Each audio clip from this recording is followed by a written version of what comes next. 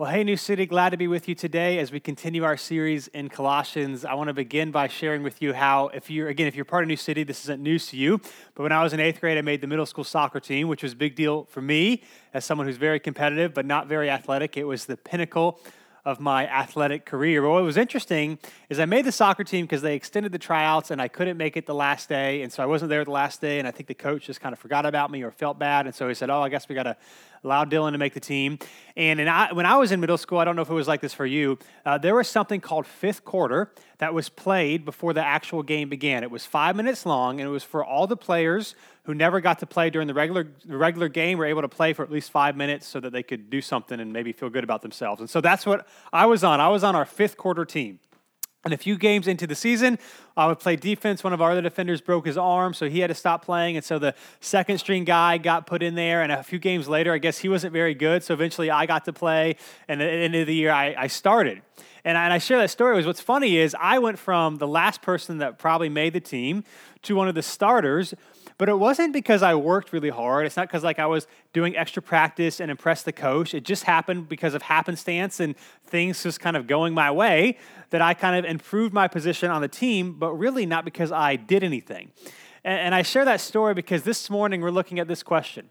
How can we develop a strong faith? Like when it comes to our faith in Jesus and following him and our spiritual vitality, is it something that just kind of happens by happenstance, like you just follow Jesus for a while and your faith just gets stronger, or is there a role that we have to play in it? I think most of us will say, well, Dylan, the answer is kind of obvious. I mean, there are certainly, if we want to develop a strong faith, there's something we have to do about it, and yet, if we're being honest, I think a great question is, if you've been following Jesus for some time, do you feel like your faith is stronger and you're closer to Jesus now than you were a few years ago?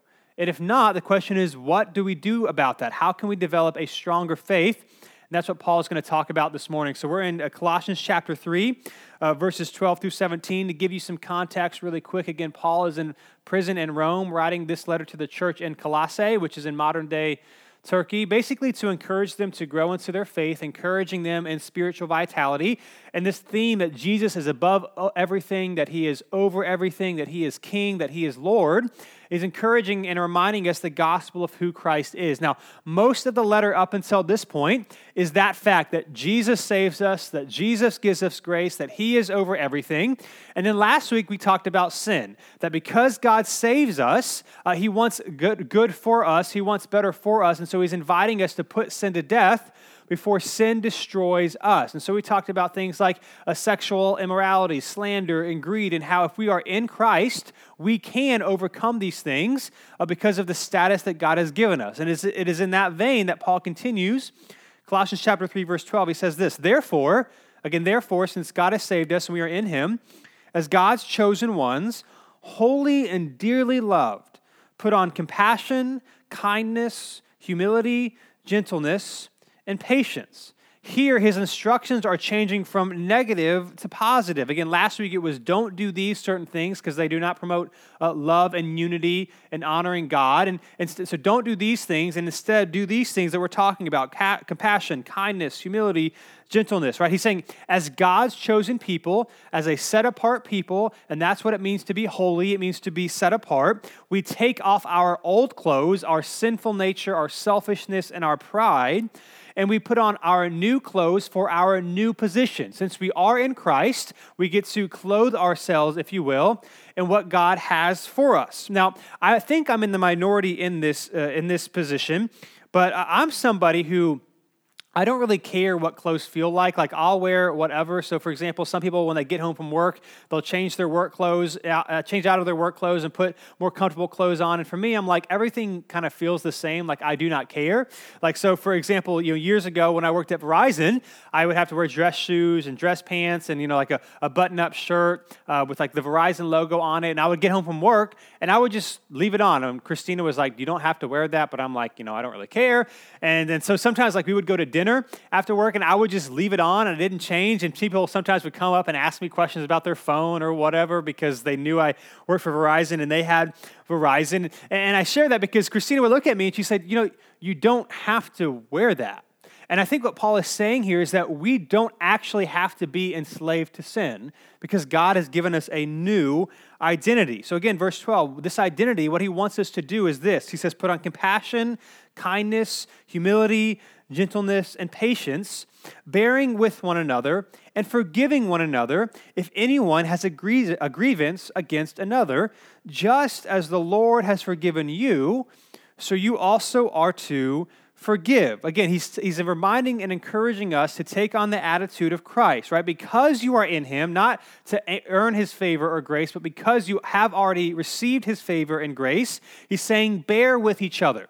And bear with each other can be thought of like this, like restraining your natural reaction towards difficult people, right? Restraining your natural reaction towards difficult people and forgiving any grievances you have with each other.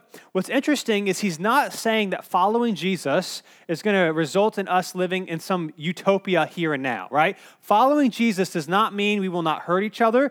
It does not mean that we won't say unkind things about one another. It does not mean we will never let each other down. It says, in spite of those things, or because those things will happen, I'm encouraging you to love and give compassion and grace through those things, that we would bear with one another in the same way that Christ has forgiven us. We should then go and forgive others. Now, this sounds really good, right? We should be a people that forgive others, right, just like Christ has forgiven us. But I want us to make this personal. I don't want us to make this theoretical like that sounds good. So let me just pause real quick and say this. Who do you need to forgive? Right? If he's saying here that just as Christ has forgiven us, we are also to forgive one another, who do you need to forgive? Right? If you've been, is there a family member that has been driving you crazy because you've been spending a lot of time with each other? Is there a coworker who has said something recently that has rubbed you the wrong way? If we're being super honest, with COVID-19 and how many of us kind of differ on how we should respond. Should we see people? Should we not? Should we go to work? Should we stay at home? Right? There might be posts or things that you have said or things that you have read that have hurt you. Right? Is there somebody that you need to forgive the way Christ has forgiven you? Being a follower of Jesus and being the people of God does not mean we will not hurt one another, but what it does mean is that we should extend grace and forgiveness even when it's difficult. I love what N.T. Wright, who is a commentator and biblical scholar on this passage, he gives two reasons in particular as to why we should forgive one another. He says this. He says, first, it is utterly inappropriate for one who knows the joy and release of being forgiven to refuse to share that blessing with another. Second, it is highly presumptuous to refuse to forgive one whom Christ himself has already forgiven. So if you have been forgiven by God, who are we then to not extend that grace to others? Oh, and by the way, the person that you and I may not want to forgive is already able to receive the forgiveness of Christ if they so desire and seek it. That we have to be a people in response to what Christ has done that are forgiving one another. Now, this does not mean it's not going to be hard, right? Sometimes people deeply wound us, right? Some of you have been deeply wounded, whether in the past or maybe recently. And this doesn't mean that we wake up the next day and say, well, it doesn't matter, I'm going to forgive you. But what it does mean is that even though it hurts, even though it's painful, that we would ask God to soften our heart and allow us to move towards the direction of forgiveness, even if it's hard. Because God has forgiven you, and he is willing and able to extend forgiveness to others. Oh, and by the way, we also, although sometimes we don't want to think like it this way, you and I have also deeply wounded and hurt other people, sometimes intentionally, sometimes unintentionally. And God is giving us grace, and so we should give grace to others. In other words, here's the point that Paul is getting at, that following Jesus is a response, not an obligation. Following Jesus is a response, not an obligation. So we don't give each other compassion and kindness and patience and forgiveness in order for God to love us more or to get something from God, but we do these things in response to what Christ has done for us, that he has been gracious with us, that he has forgiven us, that he has been kind to us, that he has been gentle to us. And so in response to that, if we receive the grace and mercy of God, we then do it to others. Again, if you're around New City, you know this, that when I was in college, I was a music major, and I always think of this example, how when I was a music major, I didn't know what to do, so I was doing jazz piano stuff, and it was fine. I didn't really know what to do with my life. I didn't think I was going to do music, but that's what I started to do in college. And so I would do the bare minimum. Playing music was fun for me, but it wasn't something that I wanted to give my life to. It wasn't something that I was super, super passionate about. And so I did the bare minimum. I practiced the least amount that I could to get away with it. I listened to the least amount of music things that I had to listen to kind of get away with it. And then on the contrary, I had other friends that were music majors who would say things like, last night I slept in the one of the practice rooms, as I was practicing, and I had a lot of things to work on. And I'm thinking, why in the world would you want to do that? Who would want to sleep in a practice room just so you can practice longer? But in the same vein, they would probably think, if I said this out loud, which of course I didn't, they would probably think, why wouldn't you? You see, for them, it was a response because they were passionate about music and they wanted to pursue it as a vocation. They were like, what else would I do? Right? For me, I viewed my music major before I switched as an obligation. They viewed it as a response, right? And if we do something out of obligation, it will not last very long. And so we honor one another. We are kind to one another. We are forgiving to one another, not to earn something from God or because it's the right thing to do. We do it because we are reminded of the grace and mercy that God has shown us. And so with that, Paul continues, verse 14, he says this. He says, above all, put on love, which is the perfect bond of unity. What he's saying is that love is what makes all these things possible. Bond here is probably a metaphorical image, meaning back then they would wear an outer garment that would bond everything else that they were wearing together. They would hold everything else together. What he's saying is that love binds believers together. And so we can pursue these other virtues that we've been talking about here without becoming disoriented or without them being unattainable over the long haul, right? The reason that we want to forgive and be patient and be kind and be gentle and all of these things is because we love people. We're not trying to be forgiving just for forgiving's sake or be patient just for check the box of patience, that we react this way towards people because we genuinely love them. Love is what binds us together and what motivates us to treat others the way that Christ has treated us. And here is what happens when we do that. When we pursue love and all of the things that come from that, here's what happens, verse 15. He says, and let the peace of Christ, to which you were also called, and if you're in Christ, you are called to this in one body, rule your hearts and be thankful. Right? What he's saying is that when love has its full effect on a community, we experience peace. Now, he's not talking about the inward peace that comes with following Jesus. Right? Yes, that's the thing, and that's true, and he brings us peace, but that's not what he's talking about here. What he's talking about here is peace that characterizes a community, a church, a family, a friend group, right? Peace that characterizes a community that pursues love. Right? This is what happens when we genuinely love one another. But to be fair, this is not this utopian image where no one ever hurts each other or no one ever does anything wrong. Love isn't easy. This means that we love each other in spite of our voting preference differences. We can vote for different candidates and for different things and have different political ideologies and still love one another. That'll take work, but it is possible.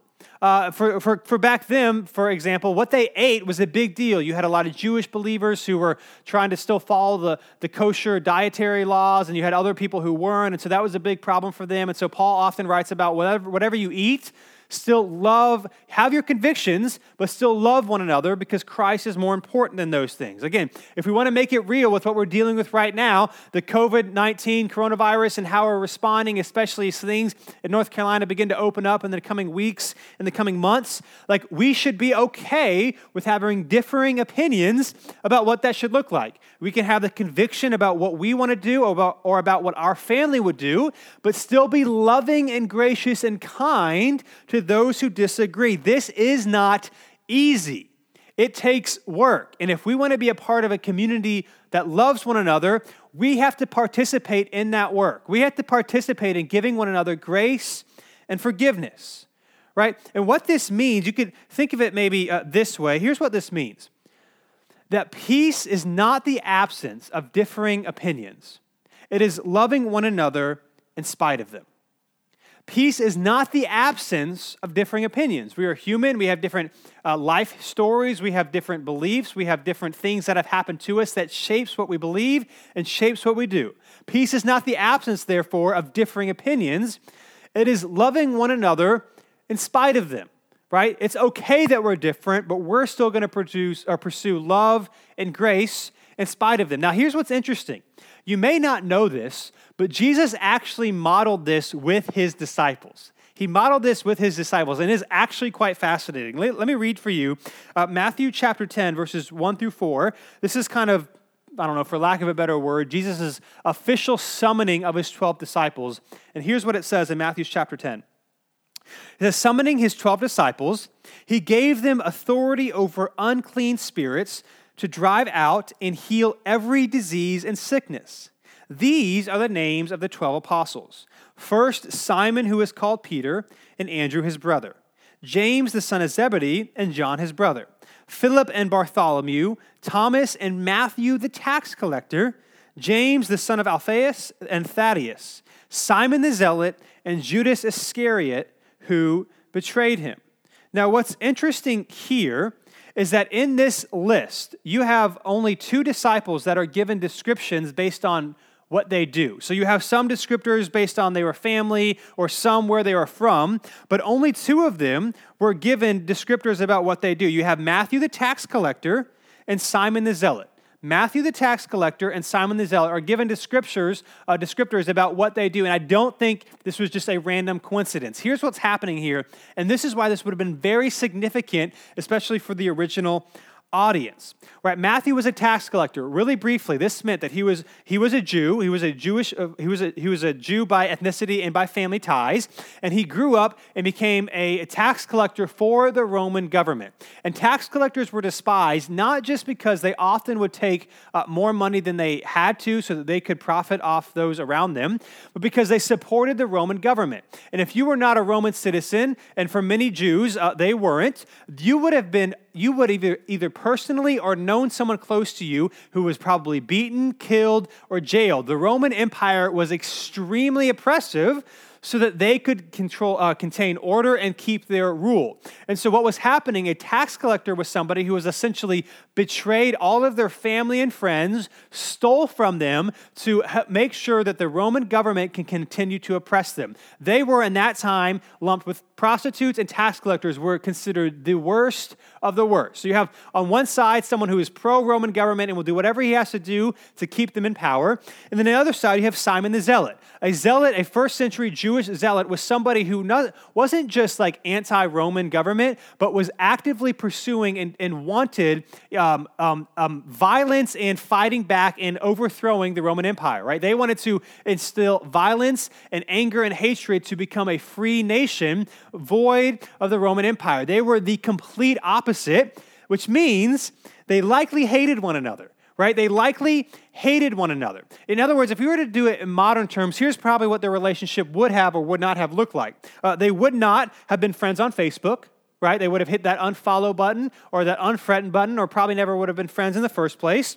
They would have no relationships with anybody in the other camp, right? Simon, as a zealot, would not know anybody who was a tax collector or pro-Roman government. And Matthew, as a tax collector, would not have any relationships with anybody who was a zealot. Right? And so what would happen is they would likely use terms like those people when describing one another, because that is what we do when we describe people we have no relationship with. So they would have used things like those people because they would have no relationship with them, right? They would have lived in different neighborhoods. If this was a modern example, their children would have gone to different schools. They would have no contact whatsoever other than online trolls yelling back and forth at one another. And yet, you have 2 people that could not be more politically different, ideologically different, and yet what we see is that they found something that was greater than their political differences that bound them together, right? They still believed in what they believed in politically, but it didn't identify them. That wasn't their identity anymore.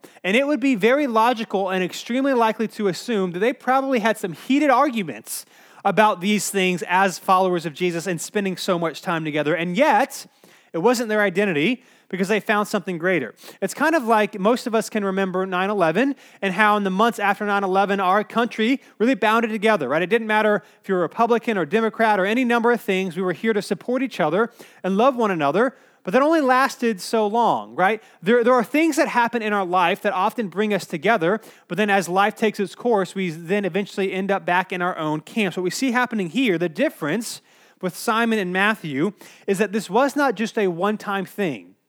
It was the rest of their life. The rest of their life was built around this person and work of Jesus and how that was greater than their political differences. And the point we see there is this, that peace is possible when Christ is present, right? Peace is possible when Christ is present, right? Without Christ, these people would have been at each other's neck all the time, and yet they found something that could bind them together. Their differences didn't go away. Their disagreements didn't go away, but they forgave each other. They loved one another. They cared for one another because of what Christ was accomplishing and who he was. Peace is possible where Christ is present. It reminds me about when I was a kid. My dad did not travel for work often, maybe once a year. He would go out of town, and every time that would happen, I would be nervous at night that someone was going to break into our house, right? I always got nervous. Now, the funny thing is, I grew up in Cary, North Carolina, which is like one of the safest places you could probably live in the world. Nobody ever broke into anybody's house in Cary, North Carolina. In fact, I didn't learn to lock my front door until I got to college because when I was home and I would go outside, I left it open, unlocked all the time because nobody's going to break into your house in Cary. Like, nothing happens in Cary. Until I got to college, my roommate was like, dude, why don't you lock the door? People can actually like come into our dorm room and steal things. Like, that's actually a thing, right? But when my dad was out of town, even though nothing was going to happen, I was still somewhat fearful and anxious. And it's the same thing with Christ. If we want to experience peace, we've got to allow Jesus to impact our lives and impact our community and impact our church. Peace is possible, even though it takes work, when Christ is present. And this is the gospel. Right? This is the gospel that Jesus is over everything, that he is Lord over everything, that he is in control over everything, and so that in him, there is nothing greater. In him, we actually can find something that binds us together. And the gospel is what Christ has done for us. It is not what we do for him. That Christ has given us grace and forgiveness in the person and work in Jesus, and that anybody, no matter who you are, can receive that grace and mercy of God, and then in response, we can follow Jesus, repent of our sin, and allow him and his Spirit to change our life. Again, at New City Church, we say it this way often, that because of Jesus, if you are a follower of Jesus, you have nothing to prove and you have no one to impress. And just think about how peaceful a life that is. That you don't have to prove yourself to anybody. You don't have to impress anyone. That you and I can live gracefully and humbly, and we don't have to pay each other back. We don't have to try to one-up one another because we have nothing to prove and we have no one to impress. Peace is possible where Christ is present. And with that, here's what Paul says next in verses 16 and 17, the last two verses that we'll read this morning. He says this. He says, "Let the word of Christ dwell richly among you, and all wisdom, teaching and admonishing one another through psalms, hymns, and spiritual songs, singing to God with gratitude in your heart." Right? Singing to God with gratitude in your heart. He said, in other words, the way for us to get to this place where we can love one another and where we are defined as a people of peace is by dwelling with Christ, right? We need to dwell with Christ and allow him to change our lives. And how do we dwell with him? He gives some examples here. He talks about studying scripture or singing songs of praise and worship, right? Doing things that allow you and I to commune with Christ. Things like fasting, things like community, things like being intentional and, like he said last week, fighting and proactively planning to fight against sin. Doing things that allow us to commune with him and letting Christ stir our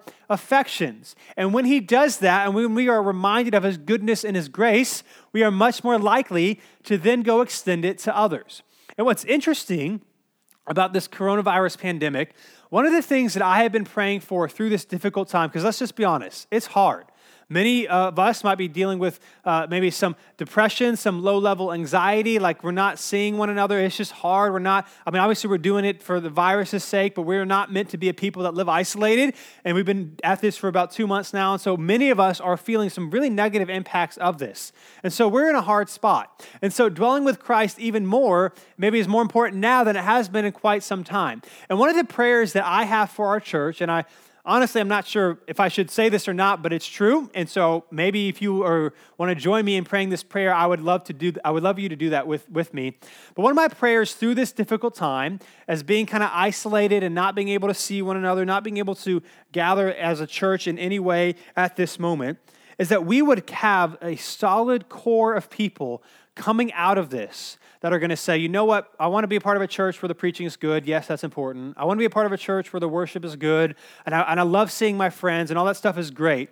But more than anything, I want to love God, and I want to love people, and I want to be on mission for Jesus. Because here's just the reality of what we're living through right now. Because everything's online, we're going to lose some people. Like if I can just speak to those of you that call New City Church home right now, we're going to lose some people. Some people are disconnecting because they're getting into a new rhythm and we don't have anything to offer and we can't gather together. So we're going to lose some people. That's just the reality of what's happening. At the same time, we're going to gain some people that are finding us online for the first time. Right? I've actually received emails from people that have said, hey, we love what you guys are doing. We can't wait to connect with you. We've been watching your stuff when things open up again. So we're going to lose some people. We're going to gain some people. But what I want more than anything else is to have a solid core of people in the months ahead when we can come back together. And I don't have a number on it. Could be 10, could be 50, could be 75. I have no idea that say, you know what? I want to love God. I want to love people. And I want to be on mission for Jesus so that as many people as possible can see Jesus, experience Jesus, know Jesus, and grow in a relationship with Him. I'm going to ask God to allow Him to use me in the pockets of influence in my family, in my workplace, in my friend group, or where I go to school, that He would just allow me to be used by Him. My prayer is that we would have a solid core of people out of this suffering that have suffered well and say, God, I am here. How can we be a community that loves one another, that extends grace and peace to one another? That is one of my prayers, and I would love, just personally, for you to join me in that we would be a people of peace, just like Paul is saying. And suffering often is the road to get there, that we learn that we have nothing else and that no one else can give us the hope that Christ can. That is how we get there. In verse 17, he ends by saying this, and he says, whatever you do, in word or in deed, do everything in the name of the Lord Jesus, giving thanks to God the Father through Him. And here's what this means, that anytime you do something in somebody's name, it means two things. It means you represent them, and it means you are empowered by them to do so. So let's say you have a job and you're maybe negotiating a sale deal or a new contract with a client, right? In that case, you are both representing your company, and you have been empowered by your company to make decisions on behalf of your company. What Paul is saying here is that you and he's encouraging us to live in a way that both represents who Christ is, and we are empowered by Christ to do that. And how we do that is by remembering that it is Christ and God's Spirit, the Holy Spirit, that empowers us to be a people of love, compassion, forgiveness, grace, humility, gentleness, and peace. And so we must dwell with Him. We have to dwell with Him if we want to experience what it means to be followers of Jesus and the benefits and the goodness that Christ offers. And so just real quick, let me ask, what is holding you back from dwelling with Him? Right? What things in your life are holding you back from dwelling with Him? If you would say, yes, you're a follower of Jesus and you love Jesus, but you don't feel that you have grown spiritually or that you are any closer to Jesus now than you were 3 or 4 years ago, the question is why? And what do you and I need to do to encourage us to take steps so that we can dwell with Christ and experience some of these benefits? Because here's what I want to do. Here's the last thing I'll read. I want to read to us Colossians chapter 1, verses 15 and 20, where Paul is writing who Christ is. This is the person, this is the God that He's inviting us to dwell with to change our life. Here is who Christ is. Verse 15, it says this. He is the image of the invisible God, the firstborn over all creation. For everything was created by him in heaven and on earth, the visible and the invisible, whether thrones or dominions or rulers or authorities, all things have been created through him and for him. He is before all things, and by him all things hold together. He is also the head of the body, the church. He is the beginning, the firstborn from the dead, so that he might come to have first place in everything. For God was pleased to have all his fullness dwell in him, and through him to reconcile everything to himself, whether things on earth or things in heaven, by making peace through his blood shed on the cross. The invitation is for us to dwell with King Jesus, who is over all things and who can empower us to give love, grace, forgiveness, and peace to other people in the same way that he has given it to us. And to that end, here is how I want to close. Here's the main idea of what this actually looks like to strengthen our faith. Here's what I would say. That the strength of your faith is your decision. The strength of your faith is your decision. The strength of my faith is my decision. Here is the reality, that we are saved by God, that we do not save ourselves. We do not do anything to earn our salvation. It is a free gift that God bestows upon us to anyone who would trust, follow, repent, and follow him. Has nothing to do with us. It has everything to do with him. But if we are saved, once we are saved, if we want to grow closer to God, that's on us. That is on us. We have a role to play if we want to experience Jesus more closely, if we want to experience Jesus more vibrantly, if we want the Spirit of God to empower us in our lives to do things that are really hard to do on our own effort. It is really hard to be gracious to people that make you mad. It is really hard to forgive people that have hurt you, right? It is really hard not to respond to somebody who is falsely accusing you in some negative way. But we can do that through the power of Christ and his Spirit, right? The strength of your faith is your decision. And think of it like this. Think of it, if you will, with me, of some of the people in your life, maybe the spiritual giants, the people in your life that you look at them and you say, man, they love Jesus, they are clearly marked by Jesus, and they have a vibrant faith. I bet you probably know this as well, that they have spiritual disciplines in their life that they have cultivated over many years that have stirred their affections for Christ, right? They have spent time with God. They have forgiven one another. They might have fasted for a while. They might have prayed. They might have done things where at the moment they didn't feel like doing it. But over time, through these disciplines, God strengthened their faith because they took proactive steps to put themselves in a position to be used by God. And what I want to know this morning is that we are completely saved by Jesus and nothing that we can do. But if we want to grow closer to him, we have a role to play in that. The strength of your faith, the strength of my faith, the strength of the faith of people that we know around us that are followers of Jesus is our decision, whether or not we actually want to do it. And the invitation is to come grow closer to Jesus, not out of obligation, but in response. The strength of your faith is your decision. And so to that end, I want to take a minute and pray, and then we'll have the band sing one more song over us as we dwell on who Christ is and what he has done. Would you pray with me?